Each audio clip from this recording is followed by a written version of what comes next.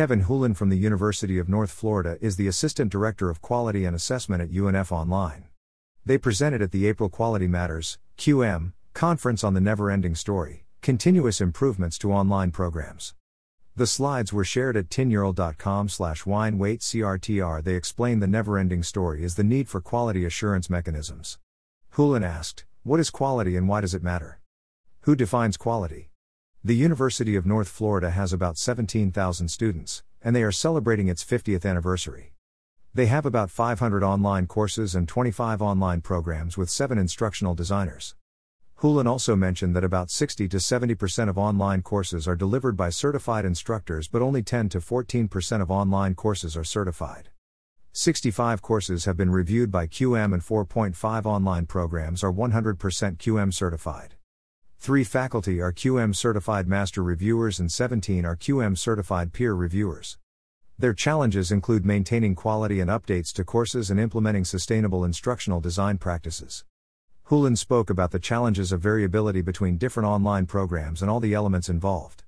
Hulin used Slido.com to ask, identify sources of variability in course design and delivery within online programs at your institution. Several responded with consistency, time, and faculty buy-in. Hulin then shared a chart/table with sources of variability and partners such as Canvas and QM. In general, faculty take an 8-week faculty development course. In the state of Florida, there is the Florida High Quality (HQ) designation based on QM rubric.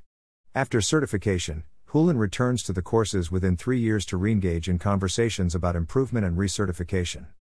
Hulin shared comparisons using graphics for multiple courses across online programs at their institution.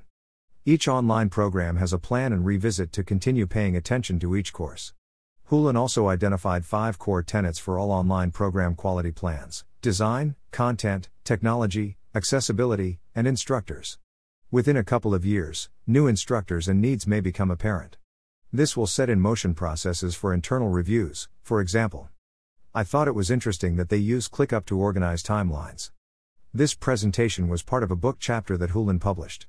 This was useful to learn about the structure and management of online quality assurance programs. How do programs keep up with online quality assurance and recertification? Photo by Laker on Pexels.com.